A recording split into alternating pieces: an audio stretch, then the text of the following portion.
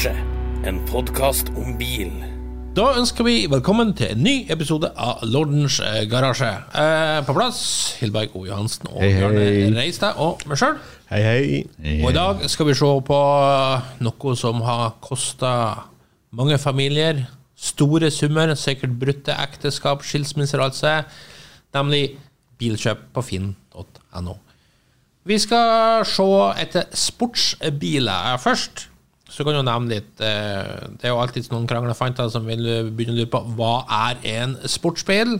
Jeg fant en litt morsom artikkel på Road and Track, som jo skriver som følger at in the post-war era, a sports car was any car that seated two, had a soft top, and could be used for competition. That same car with a permanent hardtop was considered a Grand Tourer. Men så journalisten inne på, med årene så ble alt til en sportsbil, bare det kom fra en fabrikant som hadde laget sportsbiler. Så som han skriver, a Jaguar XK120 was a sports car, an E-Type was a sports car, therefore the Jaguar XGS must be a sports car, despite being the size of the HMS Hood. HMS Hood var et berømt slagskip, andre verdenskrig, senket av Bismarck. Så, og han skriver videre, don't call a Mustang a sports car. It's not a sports car. The word sports car doesn't mean car that I like and think it's really cool. Therefore, I beg of you, dear reader, start using the term sports car to apply to things that are truly sports car or close to them. The Miata, the Porsche Boxster and so on. Bla, bla, bla. Men han her karen var kanskje i strengeste laget. Så jeg spurte rett og slett Ulf Johannesen en av ildskjærene i norsk bilhobby, nestformann i norsk sportsvognklubb, og en mann som vet det meste som verdt å vite om sportsbiler. Og jeg spurte han, hvordan vil du definere en sportsbil? Jeg fikk det svar, jammen spør du vanskelig. Lenge var den uskrevne definisjonen i sportsvognklubben, liten grønn roadster fra England. Siden har vi måttet utvikle litt videre definisjoner, særlig til bruk for deltakelse på vårmønstringen.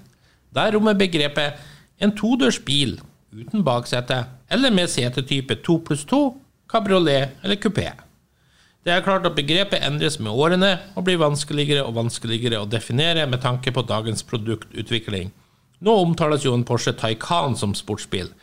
Vi har valgt i NSK en litt løsere definisjon de seneste årene som går mer i retning av bil designet uten særlig praktisk formål, med sportslig karakter kun egnet for å glede en entusiastisk eier. Vi har diskutert dette i vår klubb gjennom 44 år, uten å bli enige. Heller ikke om det heter sportsbil eller sportsvogn, selv om det nå ser ut som om de fleste assosierer sportsvogn med en type barnevogn. Så som vi har selv i NSK det ikke så lett å ha en sånn klar definisjon, men jeg tror nok vi innenfor, håper jo at vi har valgt biler som at vi ikke skal begynne med noen sånn kranglefant-greier. Vi ganske romslige her i dag, og om noen har en Ford Mustang, vær så god, du skal få den som sportsbil, og whatever sånt. Det helt greit. Men jeg synes ikke, som vi har nevnt på forhånd, en stor 4-dørs bil, selv om den har stor motor, ikke en sportsbil. Men ellers vi litt flytende. Så, du en real kar, du. Ja, det jo litt sånn. Nå kommer jo jeg fra en verden der en av poengene mine jo ikke å akseptere premisset det skal diskuteres på, men jeg får nå gjøre det denne gangen. Så det betyr jo ikke at jeg enig, men jeg får akseptere premisset. Ja da, vi hører hva han sier. Ja, vi får si det sånn. Nei, men seriøst, så det der vanskelig, og så tenker jeg det for at, og litt av grunnen til at vi kan ha den diskusjonen her jo for at vi kjenner jo hverandre, vi vet jo at vi litt uenige om det her, og vi kunne jo like godt ha vært blant de som deltok i Norsk Sportsvognklubb i 44 år og diskuterte det, for vi har så ulike meninger. Men for mitt vedkommende så kan jeg akseptere det at hvis vi utvider begrepet sportsvogn eller sportsbil, så snakker vi om sporty biler som ikke nødvendigvis har den praktiske tilnærmingen på konstruksjon og væremåte. Og de må jo også ha litt sånn sporty attributter i forhold til at de skal prestere litt. Men så blir jo det også slått ihjel, for at det finnes jo ekte sportsvogner som egentlig ikke presterer. Som små engelske grønne biler med A40-motor. Ja, men alt til sin tid. Med mine valg så føler jeg at jeg egentlig innenfor. Ingen skal kunne ta meg på det, tror jeg. At det her en tvilstilfelle. Så vi får nå se.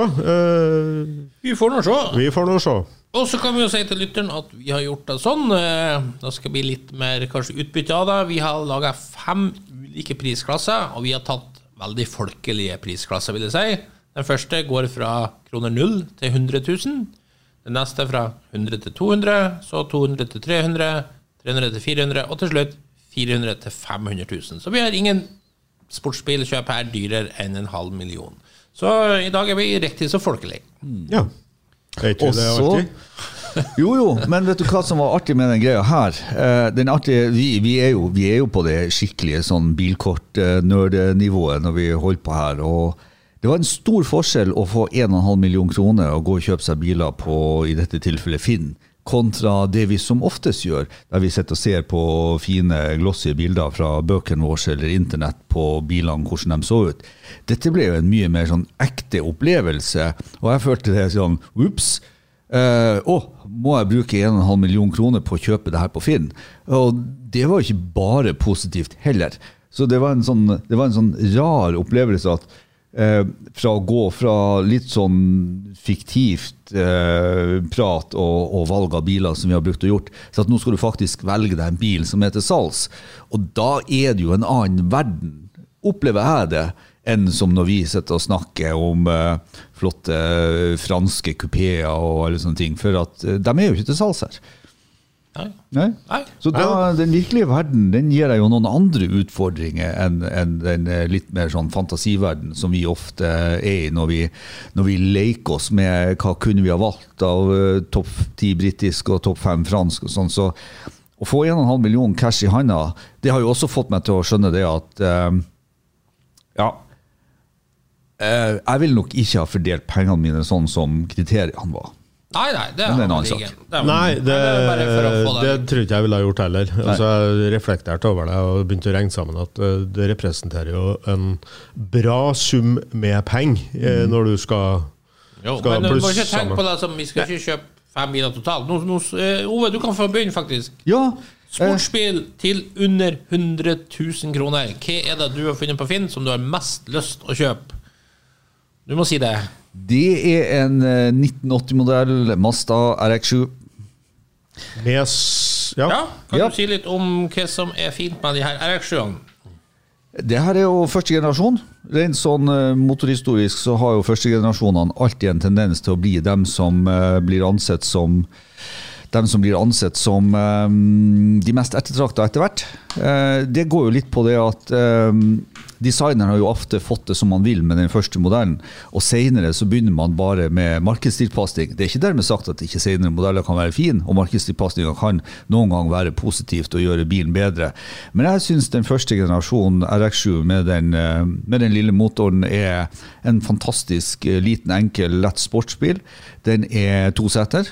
Den har 108 pluss hester. Den som jeg fant på Finn, det er jo gjort litt mer på motoren, og det er jo faktisk en USA-versjon. Så er det sånn at USA-versjonen endres ikke så veldig mye fra den europeiske versjonen, bortsett fra at den har litt mer beefy fangere som ikke lakker i bilens farve opp og nede. Men det var noe et artig uttrykk på sånne fangere. Ja, beefy fangere. Det høres ut som det er fint. Så den er ikke noe annerledes, som jeg sier. Sånn utseendemessig så er det sånn relativt liten forskjell. Og jeg synes bare det er bra bil, og kanskje en litt oversett bil. Og så hadde den en pris som var tiltalende for å få seg en sportsbil for under 100 000. For at denne bilen er ikke strøken, men den ser ikke ut som en haug, og den har et potensial som gjør til at jeg tror i det segmentet her skal du ha deg sportsbil, så må du forvente å få noe som du kanskje må gjøre litt med. Du må si hva bilen koster. Den koster 79 000. Eller prisforlangende 79 000. Ja. Vi må jo også si det at vi er jo så ærlige og begrenset at det var vel en uke siden du ga oss oppgaven, så vi hadde en uke på å følge med. Så når vi kommer hit i dag, så er det jo per definisjon ikke en bil vi har gravd opp som var til salgs for et halvt år siden. Nei, vi snakker om biler som i det tidspunktet vi sitter her i podcasten og snakker. Kan være solgt i dag, kanskje, men per definisjon. Men de har det i hvert fall i senere tid ligget på Finn og vært til salgs. Siste uka. Ja. Så nei, det er en artig liten sak det der med vankelmotor. ikke det? Ja, Wankel, 1100 Wankel. Og den lett. Den har jo mye av det tradisjonelle sportsbiltanken, nemlig med at den deler understell ifra en rimeligere sedanmodell, i dette tilfellet 323. Så den første RX7 har jo mye 323 i chassis sitt. Men på grunn av lettheten, på grunn av motoren og sånne ting, så jeg husker første gang jeg kjørte en sånn bil, så tenkte jeg, jøss, det her er jo lekent artig. Og så har den jo bra turtall på vankelen, og det gjør jo til at du får en sånn god stemning inne i bilen også. Og så dette med 2 seter og sånt. Så det, nei. Og så det delvis, altså hvis karosseriene berger, så ja, det er vel litt problematisk i forhold til rust og sånt. Jeg husker jo når den kom, jeg synes den var kjempetøff. Akilleshælen er vel motoren også, det må vel sies. Nå har man vel mer eller mindre fått koll på dem som entusiastbil. Men klart, som bruksbiler så var de jo litt utsatt. Men ikke sånn voldsomt. Nei, det er en kul, artig. Det som er bra er jo at det er en veteranbil. Altså med de fordelene det medfører seg i forhold til veiavgift, og ikke minst billig forsikring, som man gjerne kan tegne gjennom Amcar, da, som har kjempegode vilkår på det. Så da slipper man billig unna å ha en sånn bil. Ja. Så det litt sånn at japanske kupeer er litt, ikke nødvendigvis i vinden, men vi ser jo, hvis jeg skulle tenke litt sånn, være litt spekulant her, det er ikke så lett å være spekulant i dagens bilmarked, men man ser jo det at japanske kupeer har begynt å fått en større og større interesse, og når man da kommer i det segmentet der de enda er så rimelig og kan skaffe seg så rimelig, en fin sånn her koster kanskje 120-130, så er det kanskje en rimelig måte å komme inn i bilhobbyen på uten at du trenger å bruke opp alle pengene dine den dagen du selger den. For at en ting er jo inngangsbilletten, en annen ting er jo hva du får igjen den dagen du har lyst til å gå til noe annet. Så her tror jeg det er et potensial for en hyggelig opplevelse innenfor sportsbilverden. Ja, de er i hvert fall lettkjørt og fine der. Skal vi bare gå videre? Ja, jeg går videre.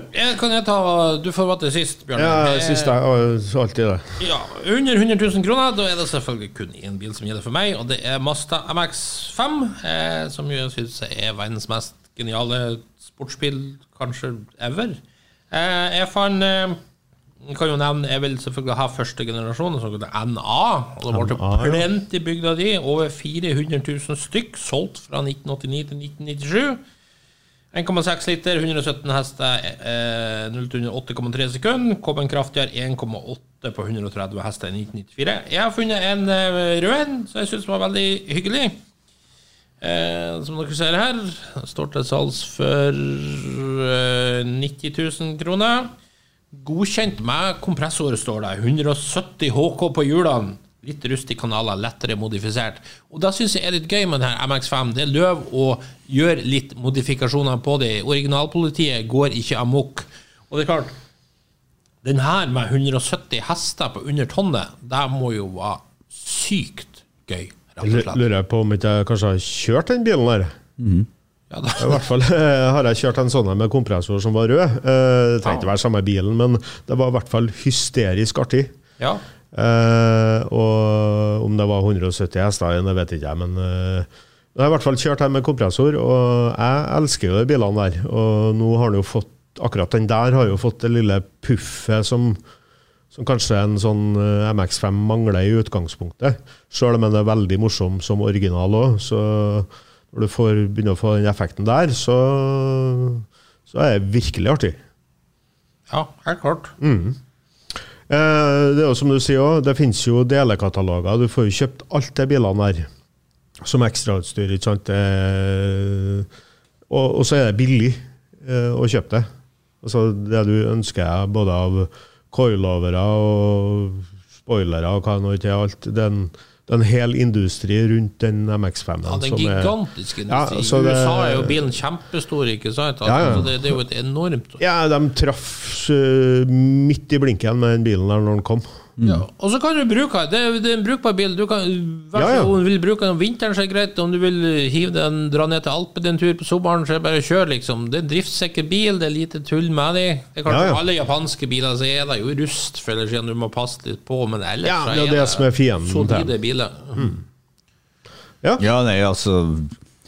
Jeg har liksom hørt podcasten mange nok ganger, vet jo det at MX-5 er ikke min favorittbil, og jeg har jo, apropos USA, så på 90-tallet, når det liksom var stort, og folk skulle ha de her brukt, så kjøpte jeg jo 2 stykker, og tok meg hjem, og kjørte dem i 6 dager i USA, og kjørte ganske langt, og begge bilene brøt sammen, begge bilene var forferdelige å kjøre, vannslanger sprakk, og så videre. Så jeg kjenner meg jo ikke igjen i deres fantastiske opplevelse med MX-5-en, og i hvert fall ikke kjøre langt, at de går an, og for behagelige er de jo ikke. Så jeg har liksom aldri fått det forholdet til MX-5-en, men en hel verden kan jo ikke ta feil. Men for meg så er jo ikke det noe bil som var aktuell å se på.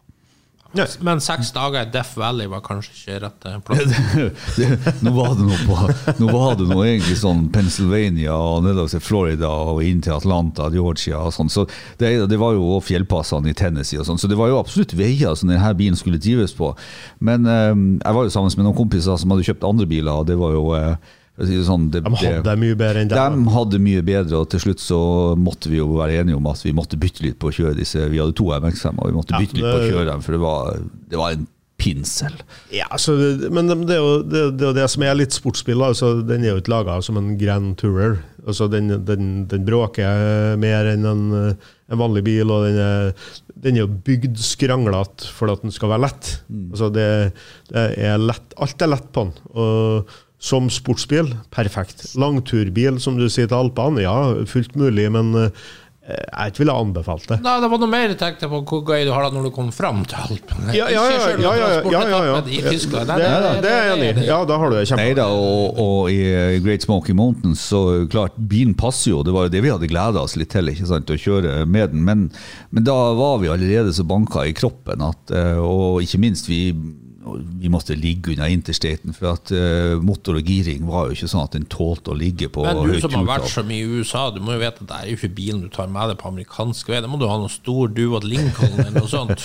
Ja, altså, den bilen vi elsket å sette oss inn i på akkurat den turen, det var jo det at vi hadde kjøpt en Chrysler Town & Country, sånn minivan, men vi er av den første generasjonen, en square body, ikke sant? Med fluffige 6 sånne biscuit-design skinnseter og sånt, og det var deilig å komme seg inn i den og bare få sitte og slappe av etter, og så da restet i MX-en en stund. Jeg må stoppe deg, for sportsvannkredden din går rett i vasken her nå. Når du begynner med sånn soccer mom. Ja. Jeg har et bilde, hele familien står i akkurat samme genserne.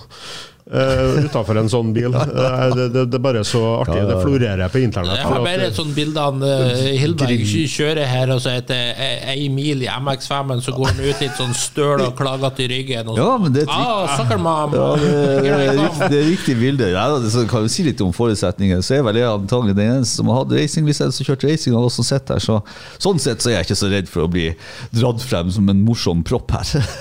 Nei. Du sa du var den eneste som hadde racinglisens og kjørt racing? Ja, og hadde racinglisens. Har du kjørt racing? Jeg har kjørt racing. Hvor har du kjørt? Jeg har kjørt shortcar.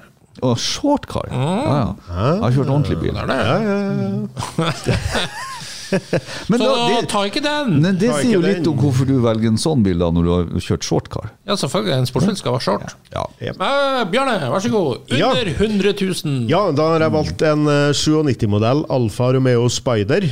En Alfa Romeo, dette kommer nok som et sjokk på mange lyttere. Nei, keep going. Det kommer som et kjempesjokk. En bombe som har detonert, ja. Neida, grunnen til at jeg valgte den er fordi at jeg har hatt flere av dem selv, så jeg vet hva de står for. Men du må si ikke det for noe. Jeg sa jo 97 Alfa Romeo Spider. Sa du Spider? Ja.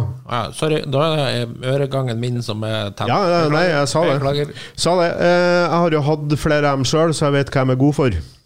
Og i forhold til en MX-5 så er de faktisk behagelig på langtur også. Så det er mer motor, det er stillere, det er mer velbygd, og det er selvfølgelig litt tyngre bil, men den er veldig kapabel både på sving og på motorvei. Så det er en artig liten sak. Det er ikke alle sammen som liker utseende på den, men det er veldig spesielt. 150 hester, Og alle de hadde gått forskjellig, men den ene var jo helt spinnvill, så er de i orden, så går de som bare rakkeren. Og det en bil som han forlanger 70 000 for. Det kanskje litt i overkant av mange av dem, men det en grunn til det, for den her ser veldig fin ut. Flestene jo, som med MX-5-en, blitt terret litt av rusta, så å finne et godt eksemplar i dag, det begynner å bli vanskelig. Så jeg digger den bilen her. Eneste minuset med den bilen her, det finnes jo noen ting i bagasjeplass. Litt bak setene, men skal du ha noe i bagasjelokket, så må du ta ut reservehjulet. Men nå synes jeg du var veldig sånn defensiv. Altså, plass til bagasje, det bra en sportsbil. Ja. Og så fremhever jo du motorveiegenskapet. Det jo helt uinteressant. Det jo ikke en S-klasse vi prater om. Nei, men du skal jo komme deg ned til Alpene nå, som du sier. Jo, men det må være... Og jeg tenker litt sånn nå, for at jeg jo glad i det, og da stopper seg litt når du ikke får med en feriebagasje, da. Så jeg enig, det skal ikke være praktisk, men litt kult at en sportsbil kan ha med litt bagasje, tenker jeg. Så at du kommer deg på en tur. Ikke bare i nabolaget. Men da kan du like gjerne kjøpe stasjonsvogn. Nei, men nå synes jeg vi langt på vei der vi endrer premissene til å plutselig bli den 1924-definisjonen på sportsvogn. Jeg synes det er en sportsbil mer enn noe annet. Den toseter og upraktisk. Ja, det veldig upraktisk. Og den presterer i motsetning til MX-5-en, som jeg mener ikke presterer. Så da vi jo... Nei, vi kan ikke endre premissene underveis, Lord. Vi må... Nei, vi kan ikke det. Selvfølgelig er det sportsbil. Nei, vi kan ikke det. Det bare argumentasjonen, altså. At han reklamerer for den på at den komfortabel. Ja, men det et poeng, for du skal jo komme dit også. Det er jo ikke alle veiene som sånn spyreinvei, sånn at du kaster opp. Jeg tror ikke Ferrari-klubben sitter og diskuterer ikke som mest komfortabel ut av bilene deres. Nei, men når det sagt, så hvis du skal ha en bil som du kan bruke litt, så må du i hvert fall få med weekendbagasjen, tenker jeg. Og sånn at du kan nyte bilen også. Du skal ikke bare kjøre bare litt i nabolaget. Det er jo ingen tvil om at hvis du får valget mellom to sportsbiler, og så får den ene faktisk god å sette i og har plass til deg, og den andre det ikke. Altså har du jo valgt den som var god å sette i og som hadde plass til deg. Og for å si det sånn, det er jo en mangel på forståelse for bruk av chassis, hvis du tenker som så da, at en bil fra gode kjøreegenskaper må være som en go-kart. Nei. Jo, det må den ikke være. Og det må den jo. Nei. Det må den jo. Nei. For å være gøy på banen, så må den jo det. Jo, men en sportsbil, skal den bare kjøres på bane? Eller, for da har jo jeg plukket feile biler, for jeg har bare plukket biler. Det var jo banebiler til salg så, men jeg tenkte jeg skulle være skilt på det. Jeg skal bare for å vise deg, Hilberg, når jeg kommer til min tur nå neste gang, så møter jeg meg ikke bare i døra, men i loveporten. For jeg vil jo lenge før ha tatt en Alfa Spider for en MX-5. For jeg synes jo... Ja, jeg kan dra en liten sammenligning da. Ja, for du har hatt begge. Ja, husstanden har en MX-5, og jeg liker den veldig godt. Du skal si en fordel til MX-5-en, så er det bakhjulstrekk. Det har ikke Alfaen. Men sånn kjøremessig, så er ja... Den Alfaen ligger ikke noe tilbake for MX-5-en, altså. Jeg synes det, altså. Girkassen ikke så tett steget på den Alfaen. Nei, det er ikke. Og det jævla viktig på en sportsbil for meg. Ja, det skal være minimale girskifter, altså. Men jeg er sikker på at du kan kjøre minst like fort i sving med den Alfaen her. Jo, men det spiller ingen rolle når det spiller en rolle. Når vi får langt med girene. Så sitter du godt over, du. Ja. Så er den finere inni. Ja, det er noe. Det er en dyrere bil, og en mer påkostet bil. Og så er den ikke så kjapp på rattet heller, den der som MX-5-en så vidt jeg husker. Men det er ikke så stor forskjell. Nei, det er ikke stor forskjell. Jeg er enig, jeg har ikke kjørt det nok, men jeg har et inntrykk av at den er litt sloppigere på styringen, men det tror jeg, det har jo også litt om forutstiften. Men det uansett Fordene som du har hatt fremme her før er jo fantastisk på styringen. Ja da, men det er jo men uansett en grei sportsbil for under 100 000 kroner. Ja. Og nå bare kverulerer vi ekstra med det. Jeg liker den bilen, så og det sier du nå først. Og det sier du nå først. Men da er vi over fra 100 til 200 000, Ove. Ja. Den synes jeg faktisk var den vanskeligste gruppa, for da begynte du jo faktisk å få litt å velge i, for å si det sånn. Fryktelig vanskelig, og jeg falt ned på en Porsche 944. Som jeg må... Årsmodellpris. Ja, hva det jeg skulle si, årsmodellen en 1984. Og prisen var 163 000 inklusive registrering. Samme antall som HK, 163? Ja. For meg så det jo ikke lenger en oversett Porsche hvis du ikke i den verden der Porsche skal se 911 ut. Så mener jeg jo at 944 har begynt å få sin renessanse, og den finnes i mange forskjellige versjoner. Den har en relativt stor sugemotor i liter. Den har en fin vektbalanse. Jeg liker forma på den. Den en 2+2 til nød. Med et ganske grunt bagasjerom. Men når jeg har kjørt i bilene, så tenker jeg, whoops, det her bra altså. Jeg synes det. Og jeg synes det mye kaller for sportsbil for pengene. Og denne bilen også, som litt forutenom Mazdaen min mellom 0 og 100 000, så har jeg valgt denne bilen også for at min verden sånn at det koster veldig mye å lage seg en bil som i orden. Og denne bilen så veldig i orden ut. Og så var den litt smaklig også med fargekombinasjonene og sånn. Så rett og slett derfor. Ja, det som fint med 944 jo at den faktisk veldig fin på langtur også. Og kvalitetsfølelsen jo veldig Porsche da. Altså, døren klunk, og det tight og fint. Jeg har hatt et par stykker, og jeg synes de fantastiske å kjøre, både på svinget vei og på langtur, og det går fint an å holde fart begge plassene. Det som trekker litt ned lyden på dem. Altså, å få dem til å få noe fin lyd. Den 4-lyden med den døll. Men jeg elsker bilene der, og ikke forundret om prisene bare peker rett oppover på dem fortsatt. Altså å sette seg inn i en sånn, du sitter jo mye bedre enn i en 911. Altså det her jo pedalene riktig, og det mer bil, føler jeg, enn en 911. De har i hvert fall overrasket meg til den graden at jeg synes det der i den prisgruppa vi var nå, som jeg sier, som var kanskje den aller vanskeligste, så var flere biler som var neck to neck, men jeg datt litt ned på den, for at jeg har det samme inntrykk. Jeg har ikke nok erfaring med 944 til å si at den så mye bedre, eller så mye dårligere, men jeg synes balansen i den bra. Ja, klart du får, og spesielt en storvolums 4, da skal du tune mye på eksosen for å få det til å høres ordentlig ut, og men det for meg ødela ikke det inntrykket jeg fikk av den soliditeten og den balansen, og det jeg liksom opplevde at bilen en skikkelig god pakke. Ja. En gode gamle LJK Setright, en motorjournalisten fra England, han hadde jo en der som en top notch sammen med Honda Prelude med firehjulsstyring. Det var liksom... Han har prøvd litt biler, for å si det sånn. Okay. For ikke å snakke om hans favorittmerke, Bristol. Ja, for ikke å snakke om det. Ja. Neida, men som sportsbiler så hadde han... Jeg har jo også hatt Prelude type S, så sånn sett så var ikke jeg så ulik.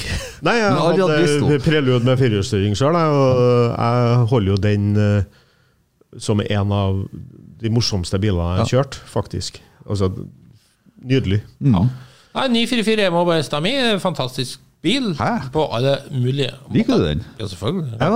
Får plass til bagasje, du får legge ned baksetet, så får du viken, og du kan dra på... Da jo for en tid at Porsche bare laget bra i biler. Jeg skitgrua meg til å komme, for jeg tror at jeg du ble høvlet ned av Lorden? Nei, Lorden har skjurte siden. Nei, alt Porsche egentlig frem til de begynner å tøve ut på 2000-tallet jo bra.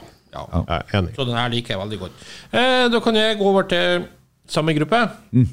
Jeg har en bil som selvfølgelig som sportsbil ikke så bra som Ove sin 944. Den skal jeg ikke prøve å late som en gang.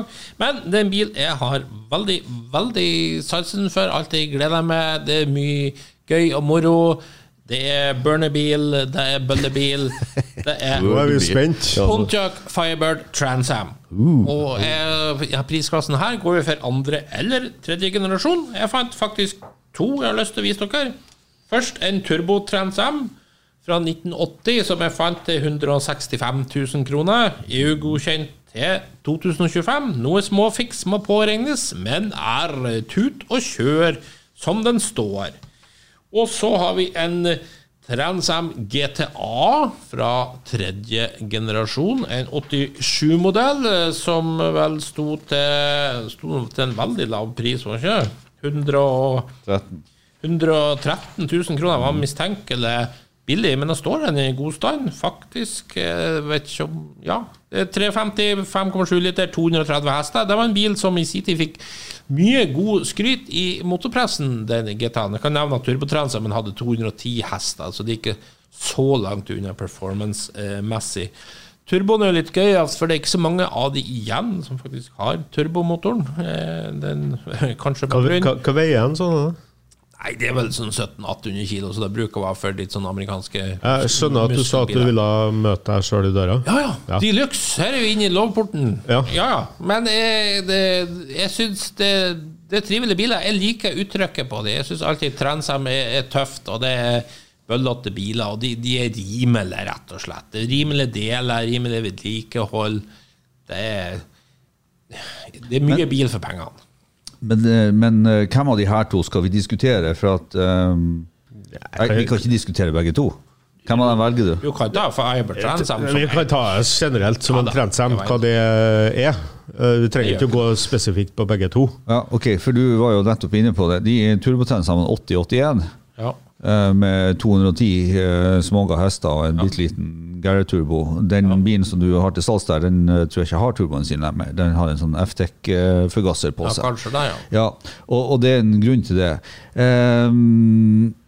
For at generasjon 3, den GTA-en, det er jo faktisk altså Aerox-Z, Camaro og GTA Firebird av den generasjonen, de er jo bra. De har jo TPI-motor og... Men det skal sies, de er jo bra generasjon foran også. Det er bare den turbo-utgaven. Ja, men den er blitt så tung også, som Bjarne var inne på. Det er jo forklaring på prisen her da.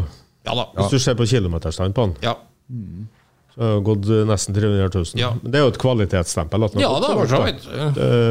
Og det fine med amerikansk, ikke sant? Om den er 350 ryk, du blir ikke ruinert. Nei. Det skal bare være veldig enkel. Som sportsbil så detter den ut for meg, for det er ikke noe sportsbil i min verden. Men for all del, en hyggelig bil. Det er for tung til å være kjempeartig. Ja da, det er jeg enig i. Men for all del det er mest bare jeg synes det er kul. Jeg liker veldig godt det. Ja, det er jo det handler om her. Det er jo subjektivt, så hold. Men er det automat på begge bilene? Jeg har knapt studert av noen som du skjønner. Jeg bare skynder meg å skrive ut 2 eksempler. Sånn vil du ha. Sånn skal jeg ha. Svak research, for å si det sånn. Ja. Nei, men det er jo riktig det er jo riktig observert. Jeg så at det var mange sånne biler, og jeg er jo enig i å dra dem frem som en sånn sporty bil. Ja, en sporty bil. Ja. Og så er det har jo ikke vært aktuelt for meg å velge en bil med automat, for da er vi definitivt over i GT-segment, og det mener jeg jo at kanskje Pontiac Firebird er kanskje noe av det nærmeste du kommer GT-segmentet som amerikanerne har laget sammen med Riviera på 60-tallet. Sånn, og jeg har jo, det er jo ikke noe overraskelse, Bjarne vet jo det, jeg har jo sammenlignet XJS-en og disse Firebirdene litt, for jeg synes de har litt samme gungen. Men det skal jo sies at klart, hadde jeg hatt litt mer penger, litt mer budsjett, så ville jeg jo helst hatt en 79 Trans Am med Pontiac sin 400-motor og manuellkasse. Ja, for da begynner du liksom å tendensere inn på sporty, for den har skjedd litt vekk, det er ikke fullt. Hva var det USAs raskeste sportsbil på den tiden? Ja, den var jo raskere enn en Corvette, i den grad den var en sportsbil på den tiden. Nei, nei, sporty bil, ja, men sportsbil, nei, men spiller det noen rolle? Nei, vi har jo sagt det i utgangspunktet at vi er romslige. Ja.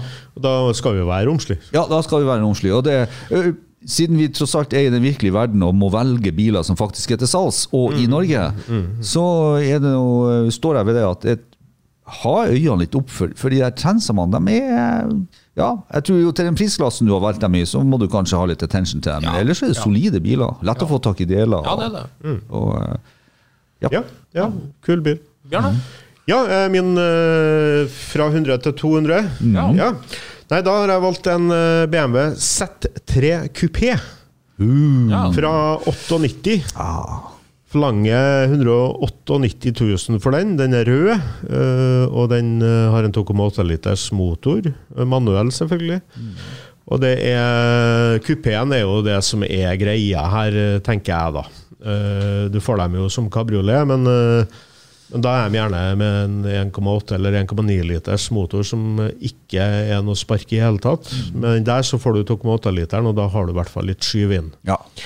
Så jeg elsker jo utseendet på den, og jeg har kjørt en sånn så vidt det og det var skikkelig artig. Ja, der beintøff bil. Den er jo den har jo jeg dratt frem for et par år siden når vi så, altså for at du kunne importere den avgiftsfritt. Nettopp. Det en oversett bil. Klart, M-versjonen, den er jo nesten utenfor rekkevidde nå I pris. Den blitt så dyr. Den blitt så dyr.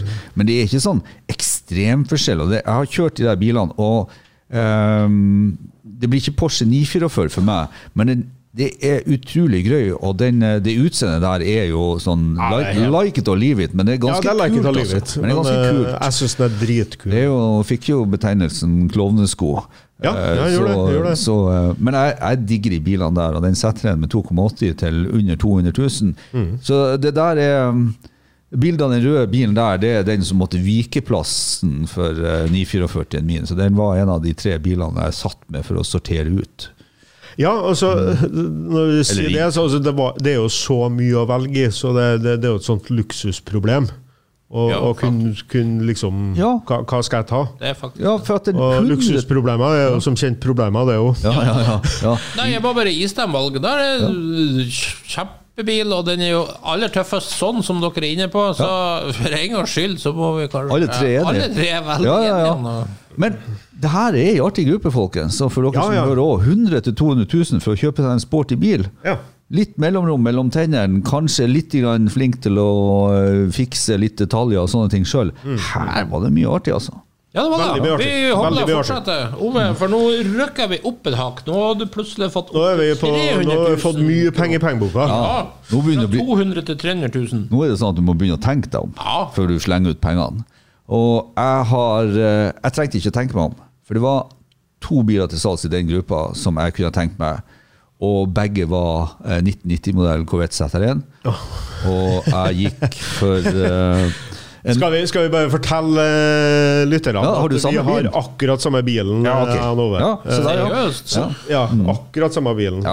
Så da slår vi 2 fløer en smekk. I alle dager da. Nei, her det skjenn til det norske bruktbilmarkedet som ikke har plukket opp denne bilen allerede. Som ikke har skjønt hva det her Som ikke har skjønt hva det her Det en grønn en med det litt brun, sånn saddlbrunt skinninteriør. Jeg synes fargen mørk grønn metallic.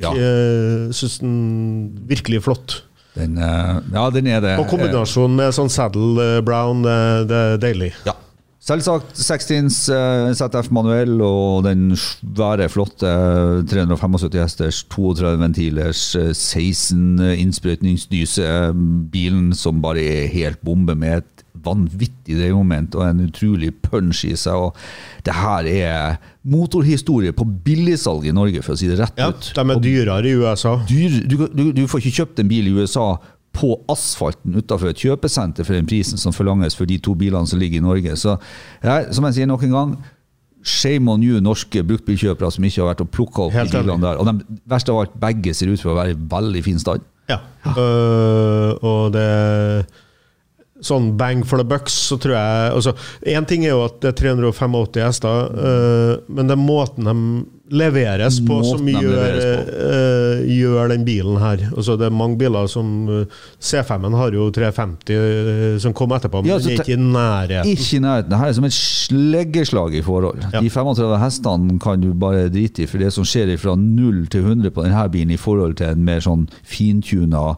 335 hester. Det måtte leveres på. Det blir litt som en sånn Porsche 911 som får et spark i ræva på 4000, og så ligger du der og vaker hele tiden. Så det karakteristikken, kammene som gjør det sikkert, og alt det der.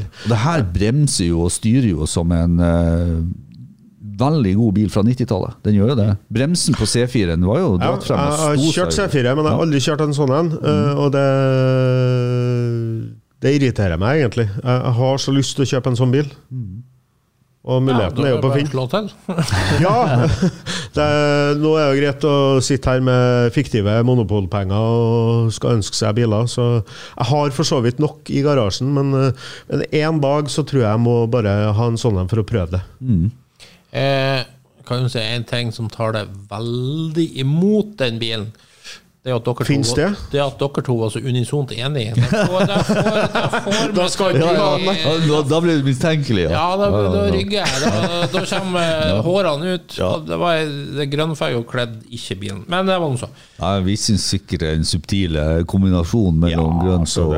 Jeg går nok for litt mer eleganse enn dere. Jeg fant egentlig først en nydelig hvit 1998 Porsche 911 Carrera 2 Cabriolet. Jeg vil kun se på den bilen du har valgt. Nå har du allerede lagt 4 biler på. Ja, det var egentlig den her jeg hadde med meg nå. Den er til salgs 299 000 fra forhandler, og ikke tro at det er sånn akkurat innenfor, for 996, det er mye bil for pengene, rett og slett. Du kan finne masse til under 300 000 kroner. Etter 2000 var bare å hive fra Porsche? Nei, altså, før de begynte med, og det gjelder jo ikke selvfølgelig 911 og Cayman og sånn. Nå tenker jeg mer på diverse andre Porsche-produkter som jeg ikke skal nevne med navn her.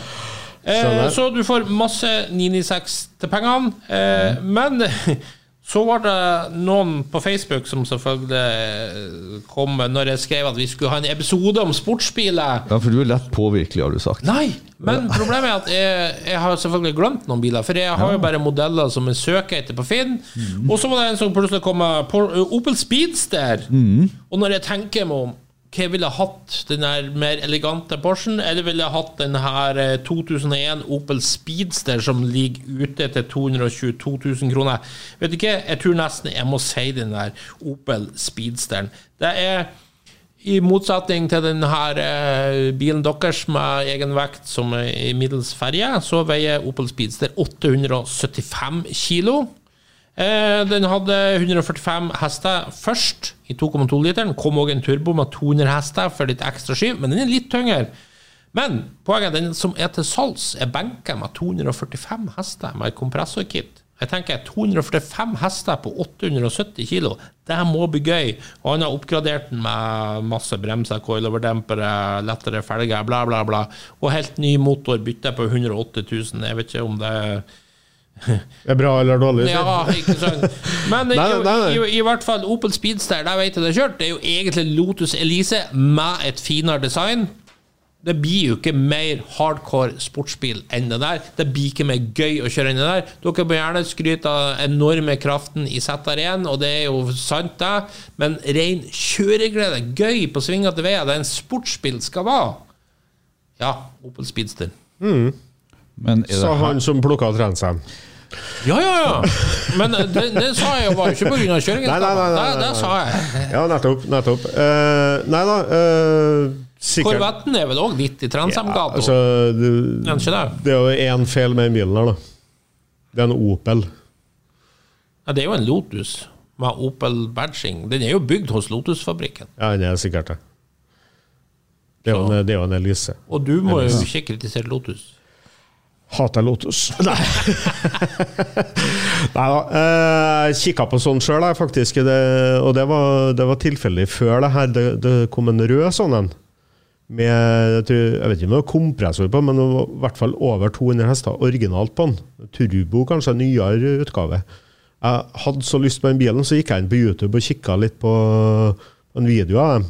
Så fant jeg ut at du får faen ikke med en tannbørste en gang i bilen der. Nei, det ekstremt... Det finnes ikke plass igjen. Men når det sagt da, så det jo så sportsbil som det går an å bli da. Vet du hva som akkurat slo meg, som litt morsomt?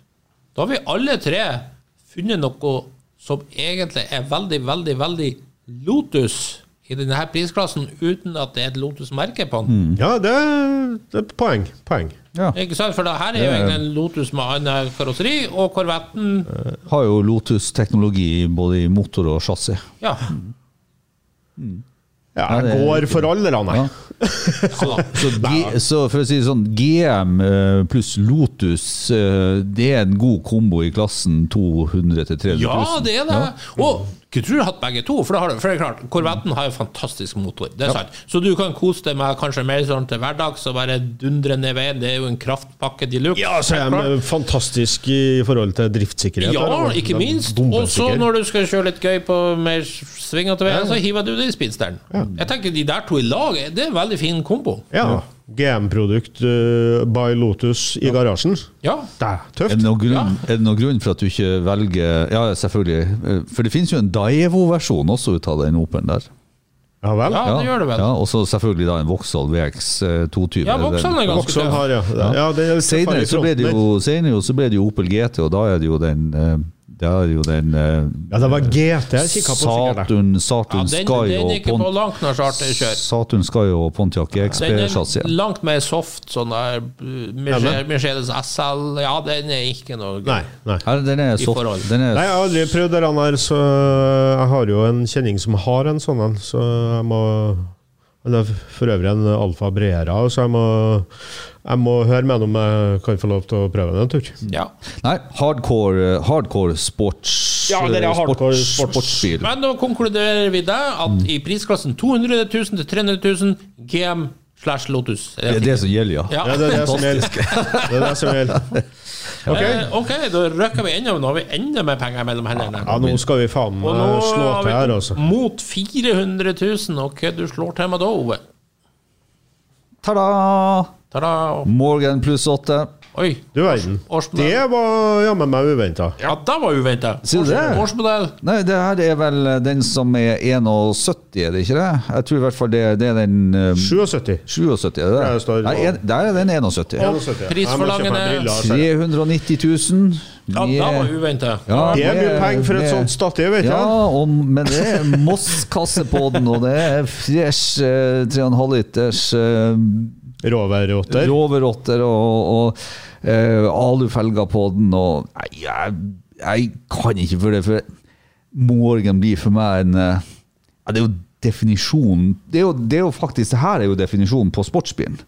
Enig. Ja. Altså, det jo her den opprinnelige altså, Sportsvognklubben startet jo som en Triumph-klubb. De hadde jo grønne Triumpher. Det var utgangspunktet her. Jeg leste en plass i historikken på Norsk Sportsvognklubb. Og Morgan, det jo ja, altså, jeg synes det litt artig når Porsche-guttene kommer og sier at 911 samme silhuett fra 64.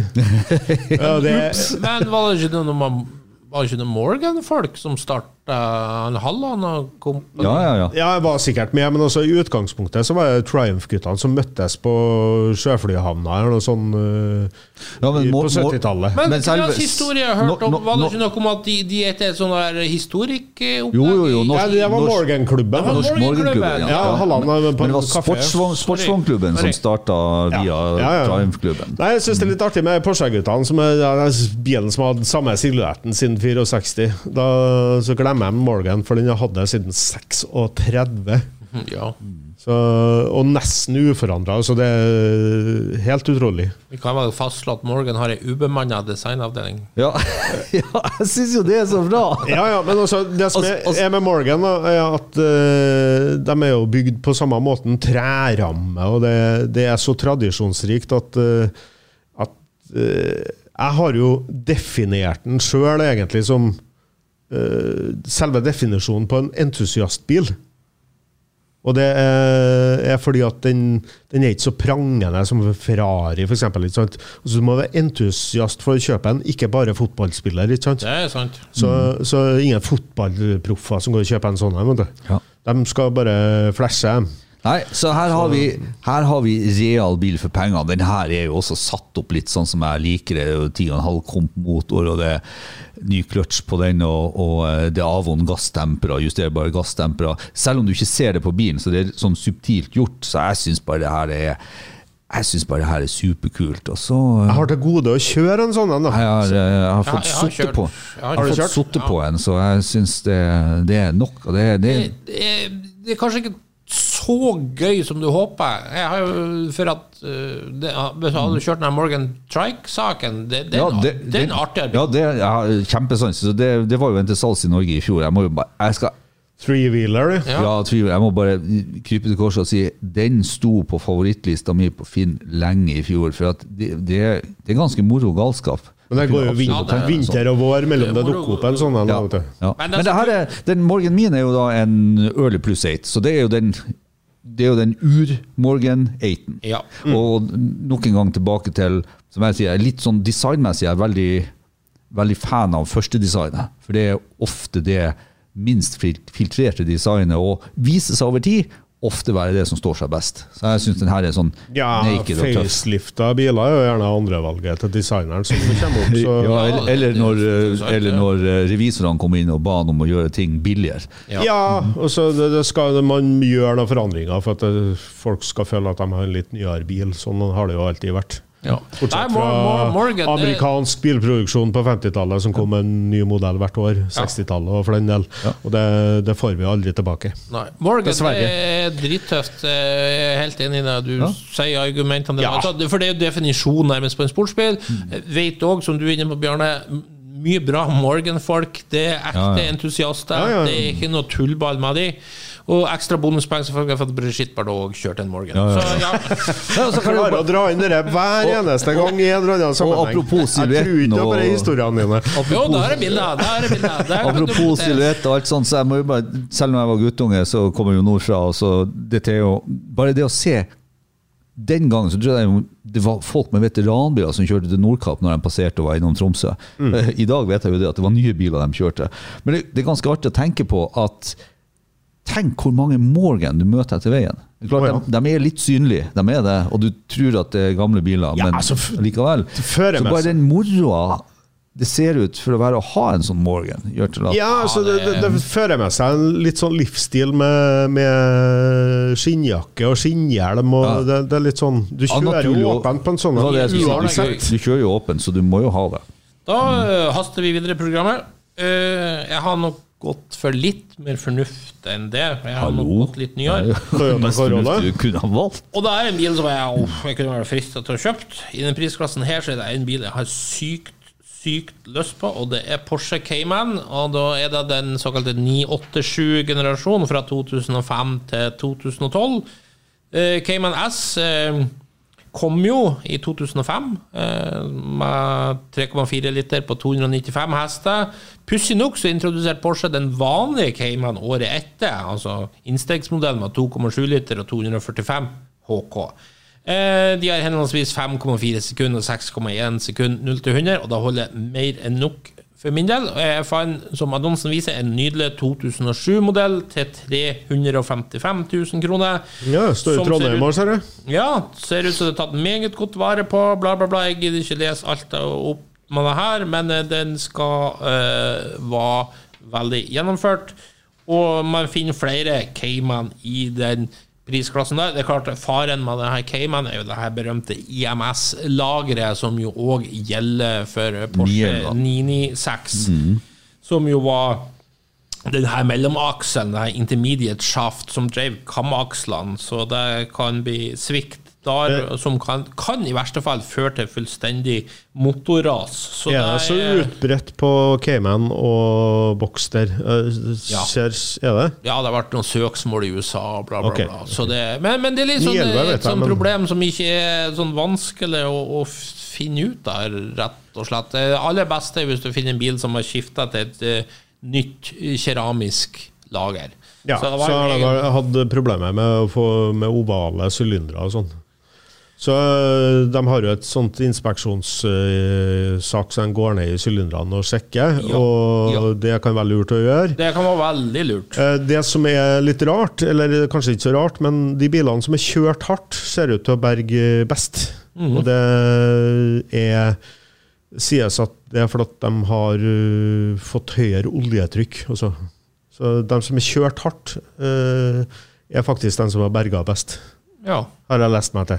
Og så fant jeg ned i noen flytteesker og jeg var på lanseringen av den der Cayman, så jeg har litt sånn masse bilder og dilder fra det, og det litt sånn ekstra gøy hvis det en gang, for det har jeg ennå ikke gjort, liksom kjøpt en kul bil som jeg faktisk var på lanseringen til, så det ville vært en sånn ekstra... Ja, jeg skal ikke krangle nå på en bilen her, for at, jeg holder jo en sånn Cayman som sportsbil over 911. Ja, det jo på mange måter det. Ja, på grunn av at den lettere, mindre og har en mye bedre balanse. Og så synes jeg det et sykt deilig design. Kanskje spesielt så skrått bakfra. Det der sensuelle hoftepartiet der. Og det jeg synes den finere enn 911 også. Ja, den så fin. Så, men det klart, jeg vil jo ha litt mer dra på farger enn det der. Sølvgrå, det vil ikke ha vært mitt første valg, for å si det sånn. Nei, litt mer frisk farge. Gul, oransje, rød, grønn, noe sånt, ja. Nei, jeg skal ikke krangle i hele tatt på den der, Men det skal også. Godt valg. Nei da, jeg skal ikke krangle. Gayman har lyst til å si. Ja, nei, jeg ser ikke sånne Nei, jeg synes den bra. Jeg har egentlig kjørt det alt for lite til, og jeg har vel egentlig aldri Jeg har ikke kjørt Cayman faktisk, så, men jeg ser jo av tester og det jeg leser, så ser jeg jo det at veldig mange foretrekker den som en sportsbil, som du sier, foran en 911 av samme årgang. Og så det jo litt vimpig da, men så får den jo motor etter hvert. Jeg vet ikke om det her den som har fått motor. Vet du ikke, for meg det kan godt ta innstegsmodellen spiller ingen rolle. Ja, men de artige og går godt uansett. 6,1 sekund, den mer enn nå. Går helt fint. Hva mer trenger du liksom? Ja. Akselerasjonen har vært helt meningsløst. Du har sånne elbiler nå 0,1 sekund liksom omtrent. Akselerasjonen har vært meningsløst. Ja, det har det. Jeg synes jo den mangler litt flair, og så synes jeg det litt mye ut av den. Cayman? Nei, Cayman jo så 911, ja, det flyter. Ja, mener du det at det vanskelig å se forskjell på 911 og Cayman? Det har du jo et godt poeng i. Ja, det var egentlig det som var meningen å provosere meg frem her. Ja. For at det så liten forskjell på design at når du hyller det designet sånn som du gjør, så det greit ut ifra din smak, men for meg som ikke helt der på i designverden, så det jo sånn at jeg må se noen ganger for om jeg ser forskjellen. Ja. Så det vet jeg ikke om et pluss eller et minus. Og så, ja. 305. Jeg jo spent på hva Bjarne har, for her jo tydeligvis da kanskje den gruppa der vi skiller oss mest ifra hverandre. Ja, fra morgen pluss 8 til Porsche Cayman. Ja, det ganske langt altså. Nei, det kom inn en bil her, jeg vet ikke om den kom inn i går eller forgårs, men det i hvert fall en Maserati Spider, Cambio Corsa. Ja, den så jeg. Det skal vi se hvilken modell det en, hvor står det en? Det ekkert når du skriver ut her. Det en 2002-modell. Ja, til hvilken pris? Den koster 380 000. Da får du en fantastisk kabriolet med stor V8-er og åpen bil. Du har luksus, du har GT-bilegenskaper. Hvordan det som sportsbil vet ikke jeg, men jeg vil tro at siden det en Maserati så det top notch. Ja, nei, jeg må si det der var et kult valg. Altså, det var ikke uventet at du kom med en italiensk bil i denne prisklassen. Nei, den dukket opp tilfeldig, og når den har V8-er med litt grunt, og spesielt lyden på dem jo helt magisk. Så deilig skinninteriør, det liksom... Ja, så det jo kult å si du har en Maserati i garasjen. Det jo det. Ja, det jo jævlig kult. Det jo det. Og så det litt mer... Det mer en sånn gentleman-bil enn Ferrari. Maserati jo det. Ja, Ferrari kjøpte jo det er jo et at Ferrari kjøpte Maserati, så det jo for at Maserati skulle jo ha der en sånn GT-avdeling, men jeg synes jo det trist at for meg så Maserati gullalderen når de lagde sportsbiler som konkurrerte mot Ferrari. Det jeg helt enig i. Nå det jo dessverre vært bare en skygge da de en gang var, og en sånn, de selger jo knapt biler lenger. Ja, men de har noen fine modeller. Og kan vi risikere at Maserati blir helelektrisk? Ja, det tror jeg faktisk. Jeg ligger med det jeg følger med på motorpressen, og så ser det veldig ut som dette selskapet som eier alle de her Fiat og Ferrari, og det ser ut som at de skal berge litt av produksjonen sin med å gjøre Maserati til den helelektriske modellrekka. Ja, jeg ser de diskuterer litt heftig i Norsk Maserati-klubb om akkurat det der, at nå blir jeg sånn, så blir jeg Aston Martin neste. Ja, men let's not go down down that way. Men det jo litt sånn, du kjøper jo ikke de her bilene for at du har et behov, så det var bare en liten sånn bridge til at så det å snappe opp en ICE, altså en vanlig sugemotor eller forbrenningsmotorbasert Maserati nå med tanke på fremtiden, det kan jo være et godt poeng. Og så jeg ikke helt enig i at Maserati ikke lager bra biler nå etter at Ferrari kom inn. Det ingen som sagt. Nei, bra biler lager jeg, men den der sportsbil... Men de jo ikke et sportsbilmerke lenger. Nei, det GT-bil og SUV. Ja, ikke minst. Ja, det jo laget på en Jeep. Det her jo en sportsbil, det her jo en toseter, og det her jo en åpen bil, så å kalle det noe annet enn en sportsbil, det blir jo litt rart. Nei, jeg enig, den jo kjempekul. Men egentlig så vil nok kanskje et gamle kriterier... Jo, men det er så mange bilprodusenter som har gått fra å være top notch til å kanskje litt sånn skygge av seg selv, så det ikke så uvanlig. Men det vi vant med. Her jo forlengelsen. Nei, men hva synes man om en sånn Spider sånn det der? Jeg vet ikke, jeg synes han mester litt jeg hadde foretrekket han som coupé, men bra bil. Er det forresten Ferrari motor i den? Ja. Det det. Det ikke Maserati sin motor lenger. Nei. Altså det sånn til dens forsvar da, i forhold til en Cayman eller en 911. Altså det finnes knapt nok av dem i Norge. Har du en 911 eller en Cayman, så var mange på treff.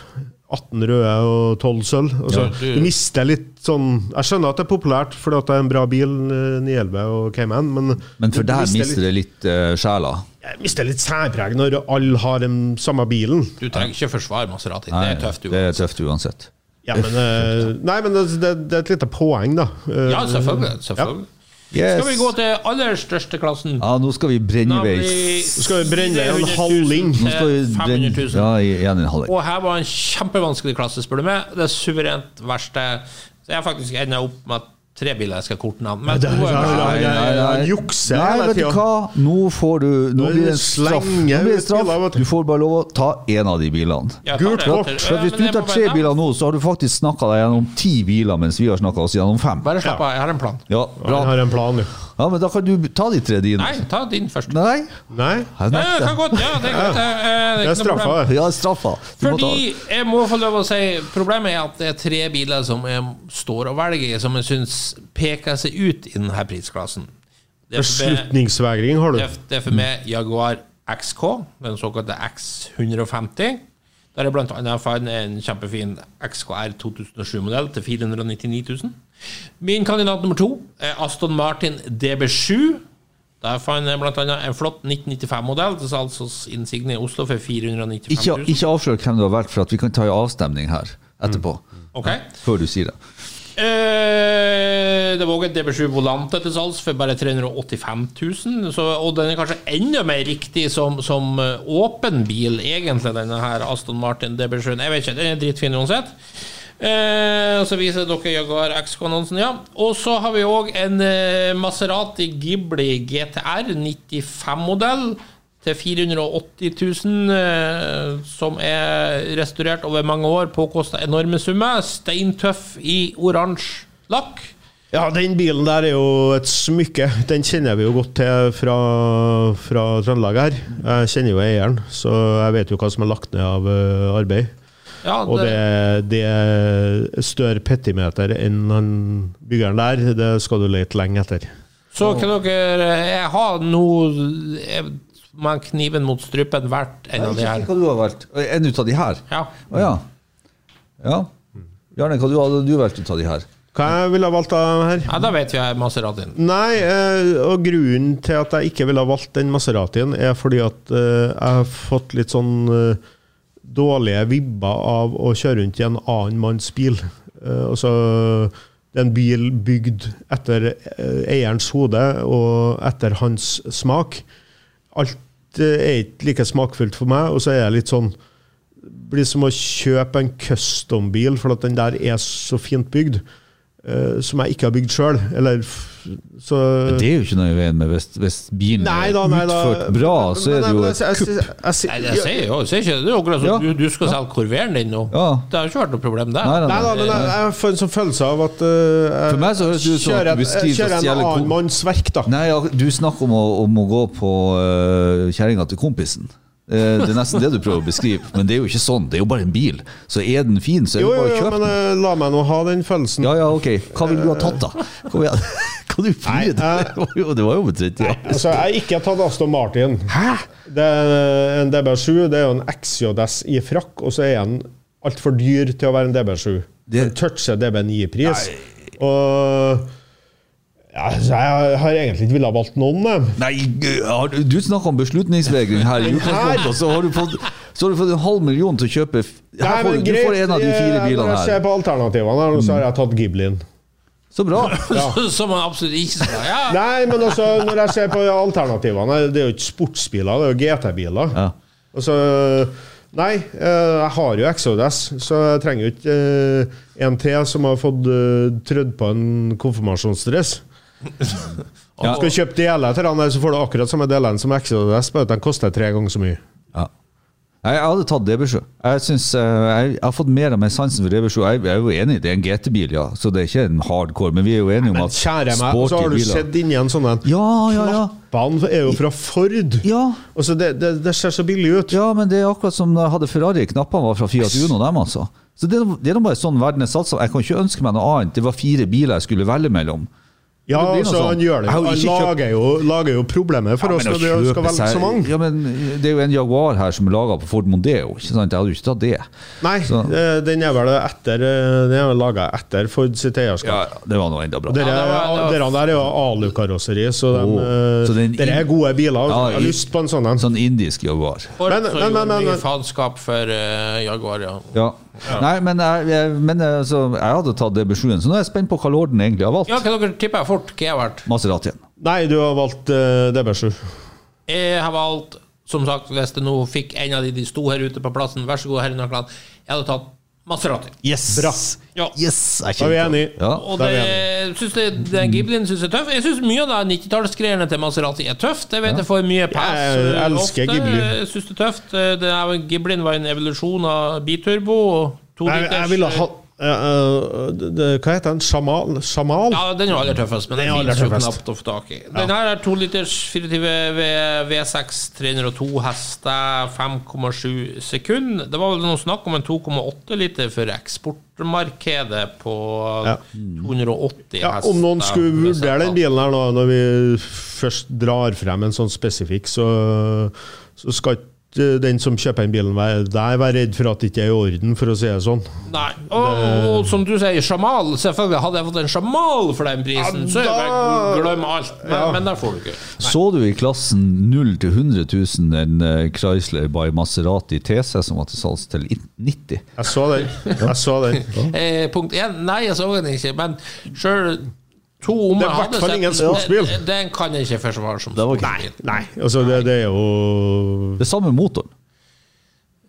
nei jo nei det ikke det? Nei jeg trodde det stod det var 2 forskjellige motorer hvis jeg husker feil nå så hadde den her først så var det en sånn Cosworth Maserati-sak i den der Chrysleren men det var bare i starten så ble det en dittsjef for en Mitsubishi-motor det det jeg mener at det nei, det det i hvert fall ikke det jo ikke Mitsubishi-motor i Maserati ikke det en 4er i den der?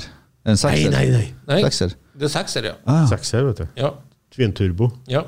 Det 6er Twin-turbo. Originalt, ikke sant? Så det går som en rakke. Du må ikke blande Mitsubishi. Nei. Her en quadcam V6-er. Det smykket av en motor der her. Chrysler, Mitsubishi, og holder jo på med det enda. Og så var jo Chrysler inne i bildet på det her, men det her kanskje, det her på det tidspunktet, det årsmodell var det der? 95, tenker jeg.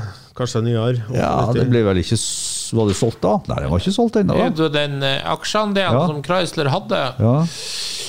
Jo, det var han.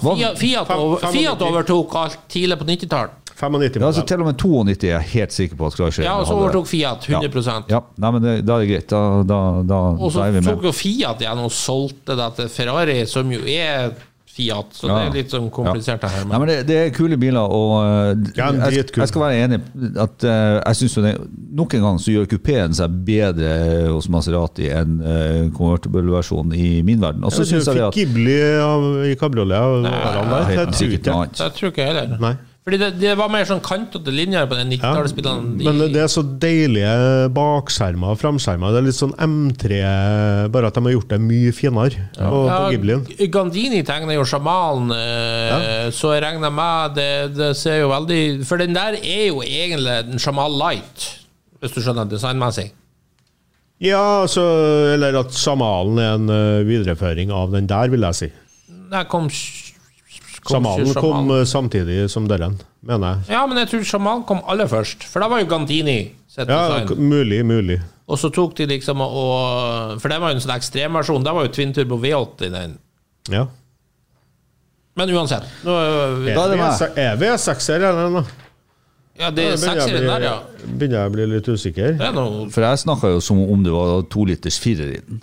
Nei. Det er 6-er, det tror jeg. Hva vi sa det var 1995 er det der? Ja, men vi kan ikke begynne å google under selv. Nei.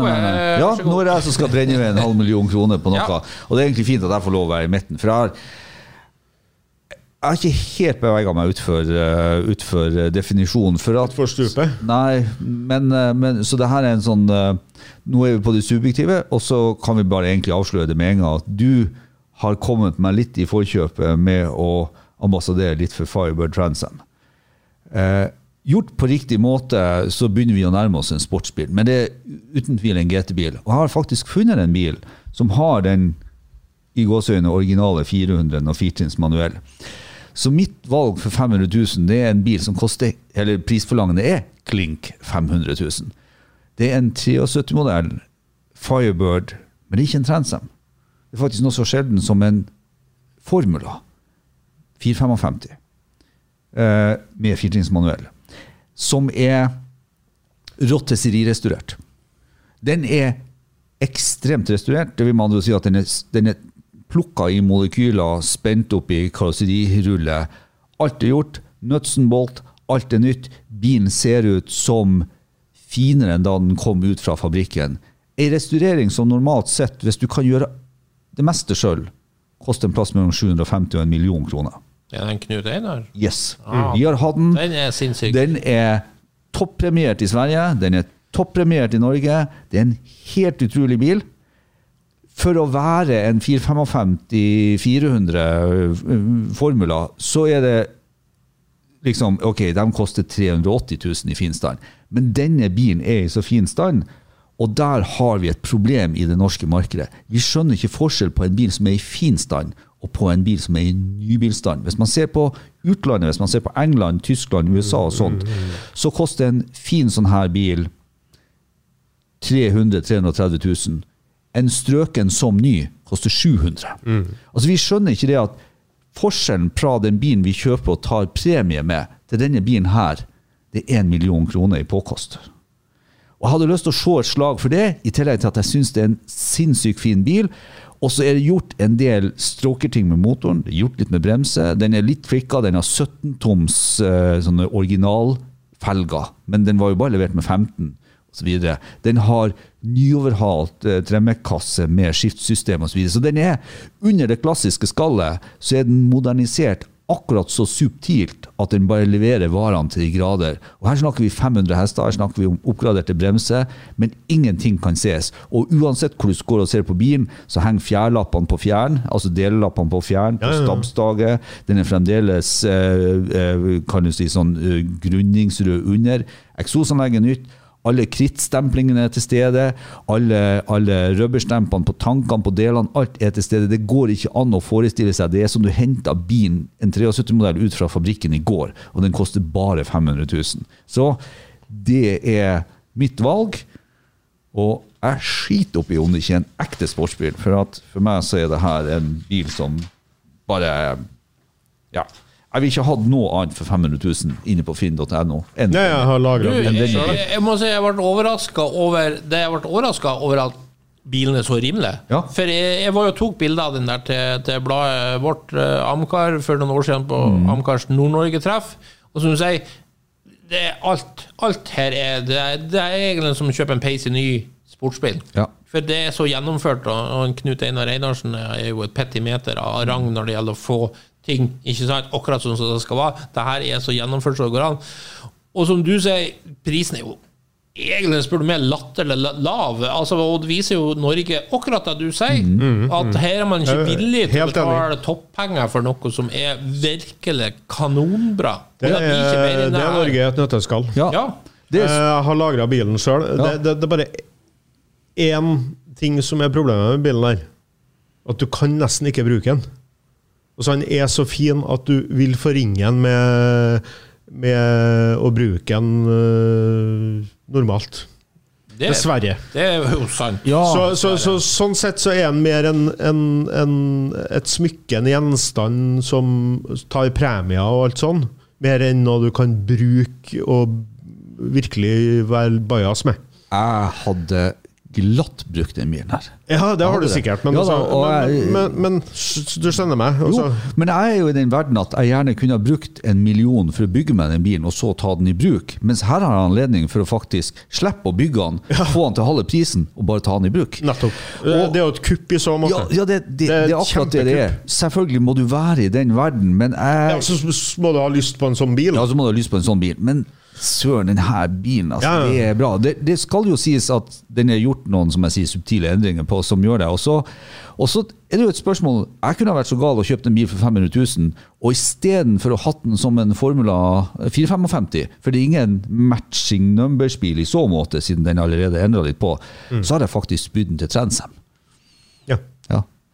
Og så har den fine, nå husker jeg ikke grønnfargen, men den har en sånn fin grønnfarge og svart interiør, og den har turn diamond plate. Ja, noe sånt. Ja. Kanontøff. Veldig bra. Ja, det litt sånn spenstig og uventet valg. Ja, jeg har den jo lagret selv, men på min Finn. Jeg har ikke sett den til salgs på Finne. Men jeg tenkte ikke på den der i hele tatt. Det litt sånn for at det ikke som du sier til at det ikke en helt ren sportsbil. Ja, men det skal jo sies at 73 jo siste året før de begynner å legge på seg. Så vi jo fremdeles på en sånn nett. Hvem sier at det egentlig ikke en sportsbil? Når sjokket du fikk i 1973? Ja, det kan du jo si. Den Ford Capri noe mer sportsbil enn det der? Nei, men jeg fant en sportsbiler som var mer sportsbil enn det der. Ja da, selvfølgelig. Ferrari Daytona og sånt. Men vi må jo være enige om at Burt Reynolds hadde jo ikke valgt en Transam hvis det ikke var en sportsbil. Ok. Nei, men vi romslig. Jeg synes det en sportsbil. 100%. Jeg synes det. Og du hadde jo allerede dratt den frem. For akkurat det der og det en sånn forskjell på Firebirden som ETA, som liksom veiholdningsbiten kontra Camaroen, som mer en sånn pony muscle car. Så Pontiac jo en dyrere bil i utgangspunktet. Ja, og selvfølgelig mer gubbat. Men sant, her har du 455 og manuell, for da har du den der som jeg ikke hadde på litt rimeligere. Her har du ordentlig punch og greier. Og så har du kastet 300 kilo av bilen også. Ja, det har du også. Så det der reinspikket sportsbil for meg. Ja, vi løper og kjøp. Ja. Minst like mye som Maseratien du hadde i sted. Vær så god. Ja, takk. Det var jo en priskasse under. Men da siste man ut. Jeg har valgt en Lotus Evora. Det en litt sånn ukjent modell kanskje for mange. Den fin.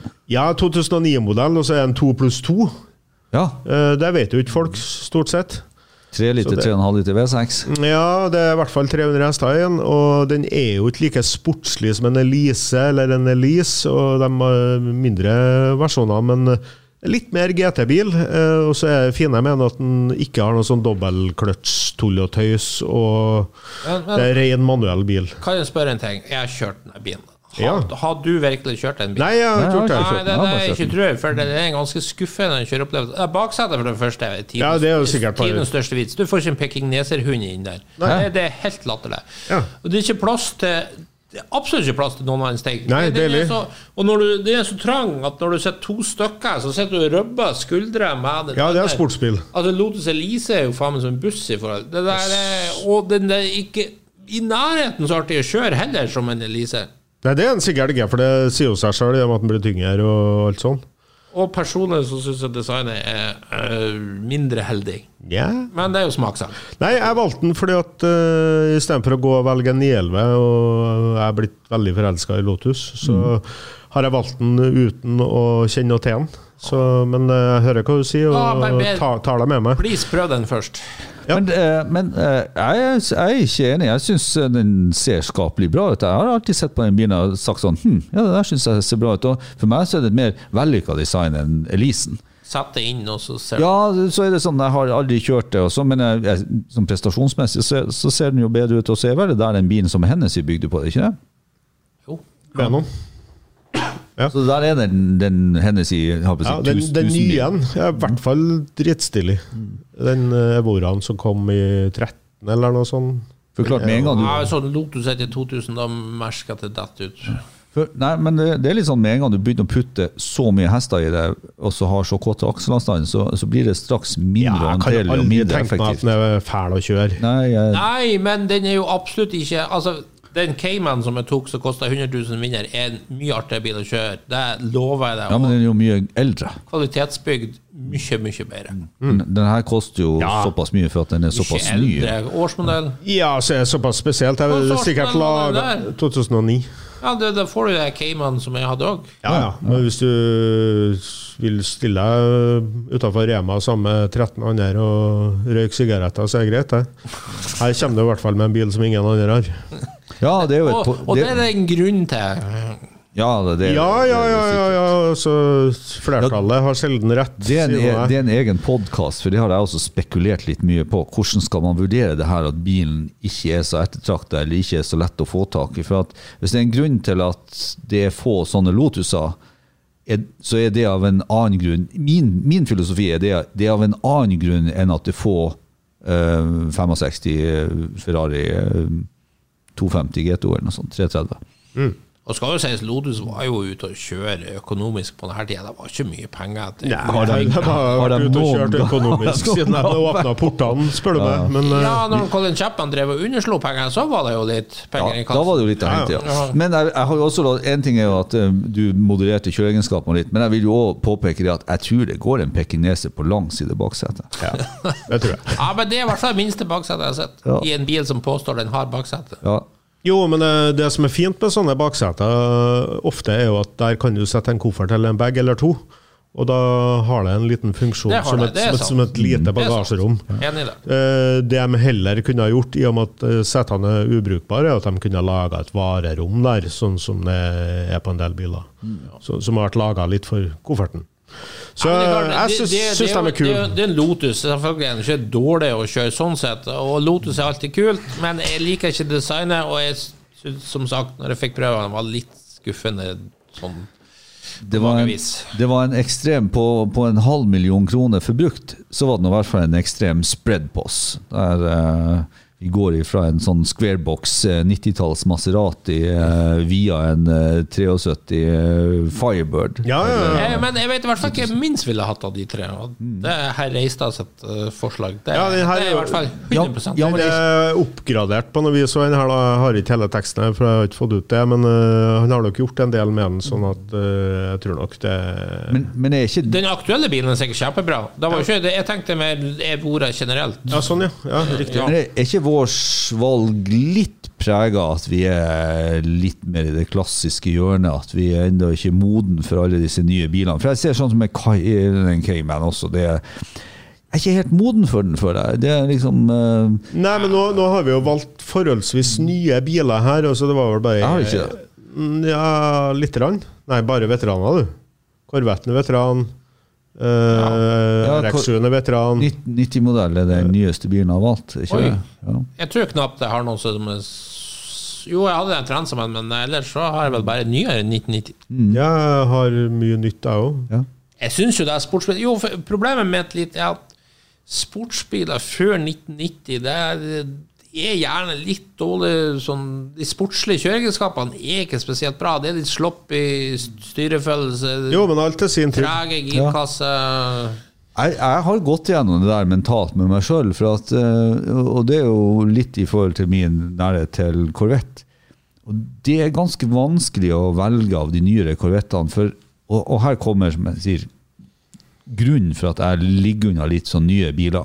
For at når det kommer en ny Porsche, så kjører den bedre enn den gamle Porschen.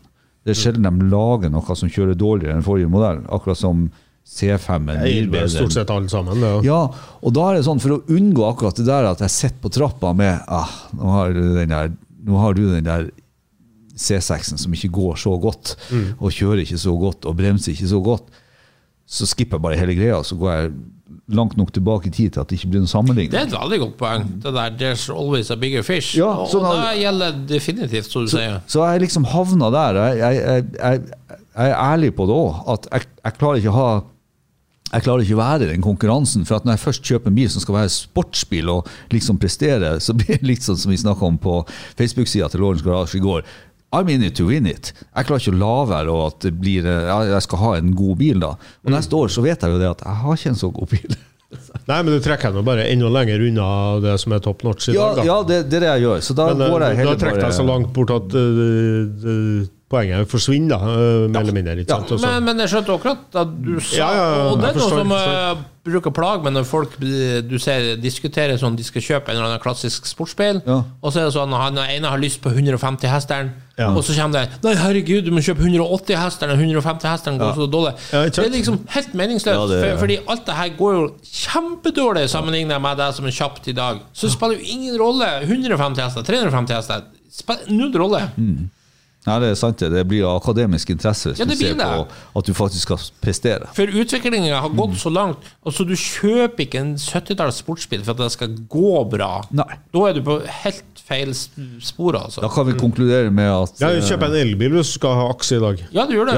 Ja. Nei, men og da kommer Morgan inn i bildet, hvis jeg får lov. Ja, Morgan... Feel good. Kjør langt. Sportslig nok. Elementet, naturen rett inn, du kjenner kumøk, du får flue mellom tennene. Det akkurat som det jammer meg stas. Ja, det kumøk og flua mellom tennene. Nei, derfor har jeg kjøpt meg sportsbil. Den ferien kommer du til å huske. Ja, det sant. Og med de veldig, ikke vi skal si, følelsesladde ord, så tror jeg vi avslutter der. Da har i hvert fall de som hører på fått noen tips om kanskje forhåpentligvis noen gode sportsspilltips de kan tenke selv. Og husk, det mye rart der ute du kan velge. Da takker vi av for denne gangen. Hvis du likte det du hørte på, gjerne gi oss en 5-stjerner på iTunes. Ellers følg med på Refuel for masse spennende bilstoff. Og husk at du kan nå oss på Facebook-sidene både til Lorentz Garage og Refuel. May the force be with you.